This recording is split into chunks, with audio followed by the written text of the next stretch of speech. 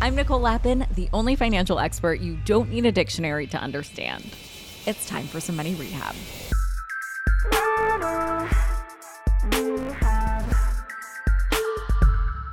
Okay, which has gotten more press this summer, the Barbie movie or AI? Carrie, the one? Honestly, I'm not sure. We're not going to talk about the Barbie movie today, although congrats to director Greta Gerwig on Barbie's opening weekend, which just broke the record for the highest grossing US opening for a film directed by a woman. Slay, queen, slay. But today we're talking about AI. At this point, I'm betting you've heard the highlights and some lowlights. ChatGPT came to the scene in November and gained 100 million users in just 2 months. ChatGPT is the AI chatbot that can help you craft whatever message you need written, from an email to your boss to a birthday message to your mom. From there, conversations on AI went bonkers. You probably caught wind of people's fears of AI taking over their jobs, taking it away from humans, or even bigger, taking on the world. So, okay, let's bring this whole conversation back to earth and talk about what the actual F AI is, what it can do, and why AI actually can make you money, not take it away. So let's start with the big picture. As we can all recite in our sleep by now, AI stands for artificial intelligence, and I'll also tell you what AI is not. It's not WALL-E. It's not the Terminator. It's a type of program that allows machines and digital devices to learn from data. So, for example, you know how sometimes your phone or your computer can suggest what you might want to say when you're typing a message, and that can actually be really helpful. That's a simple example of AI. It's trying to guess what you might say based on the things you've said before. Even though AI feels new, you've probably been using it for a while without even realizing it. If you use an app that recommends music or sets reminders, you're using AI. If you've ever played a game online against, quote, the computer, that was AI.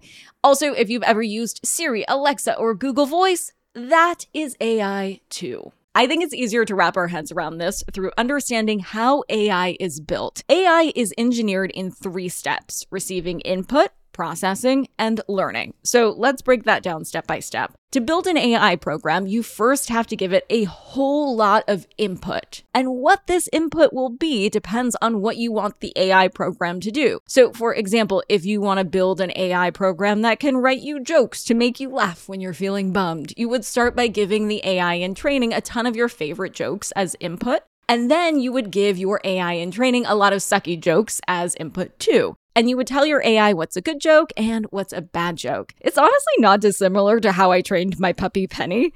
When you're training a dog, you teach them to sit by rewarding it when they sit and not rewarding it when they don't. AI is pretty similar. AI is basically Penny. Net. Then in step 2, the AI processes all of these jokes and then moves on to step 3, where it starts to learn from the information it processes. Learning for AI is essentially pattern recognition. So the AI I'm training might notice, Nicole really likes jokes that have puns in them. Nicole really likes memes about money. Nicole does not like jokes that lean into cliches. And this is the super cool part. Once the AI has learned what a good joke is through the input, it can generate its own. And yes, AI learns so fast and so efficiently that it can get better than humans at some technical things. There are already AI programs that can beat humans in chess, for example, and often we react to these stories by being totally freaked out. Our minds immediately go to the worst case scenario, like AI is a threat and will be better at being us than we are. Well, that is really dark and also not where our minds need to go. Instead, we should think that AI is like having a super smart assistant around. Who doesn't want that? Like, think about the movie The Devil Wears Prada. Who wouldn't want Anne Hathaway scheduling your travel for you, right? And just because Anne Hathaway schedules your trip doesn't make her the boss. Meryl Streep is most definitely always going to be the boss. And so are you. Think about AI the same way. You're Meryl, AI is Anne, except a much cheaper Anne. Now, let me just pause and say, I know this feels scary if you are someone's Anne Hathaway and you have to worry that AI will take on your job. Jason Pfeiffer has a really interesting and helpful take on this. And if you don't know Jason, he's the editor-in-chief of Entrepreneur Magazine and co-hosts an M&N career podcast with me called Help Wanted. On the pod, Jason recently tackled the question of AI and job security and brought really cool perspective and suggestions.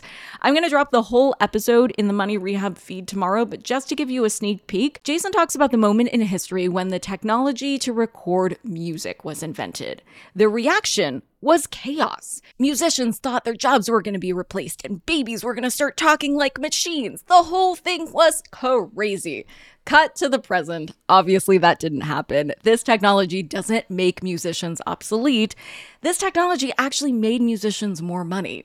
And that's on Taylor's version. And let's double click on this making more money thing, because obviously that's the innovation I'm rooting for. I'm most excited about the potential of AI to help us make financial decisions, because while finance isn't super complicated, being human is complicated, right? We've talked about this before on the show and how the best investing strategy is to buy low and sell high. It sounds so super simple, but it's actually really, really hard because your instinct is to do the opposite, right? When stocks are high, your portfolio is up and you're feeling awesome. You want to buy more. And when your portfolio is low, you feel terrible, right? You're like, sell it all. Get me the heck out of here. That's the worst thing you can do for your wealth. But we're only human.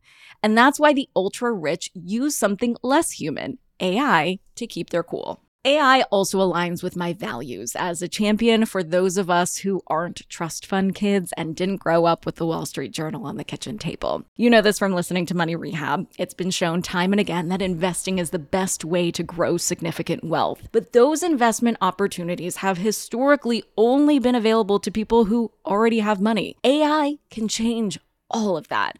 I'll break that down. There are still some fancy brokers at big investment firms that won't even take a meeting with you unless you have at least $10 million. But AI doesn't care how much money you have in your bank account. There are AI apps that can give you multi-million-dollar investing guidance for less than $20 a month. Now, you know, rose-colored glasses are not in my wardrobe rotation. AI is not all rainbows and butterflies. But I just want to nix the belief that the danger of AI is that it's going to act autonomously and cause trouble all on its own. The danger of AI is that it's going to be used by humans who don't care about causing trouble. As we know by now, AI is a powerful thing, and those who can harness the power will certainly use it to benefit themselves and others. The good side of this will be people using AI to make more money by investing.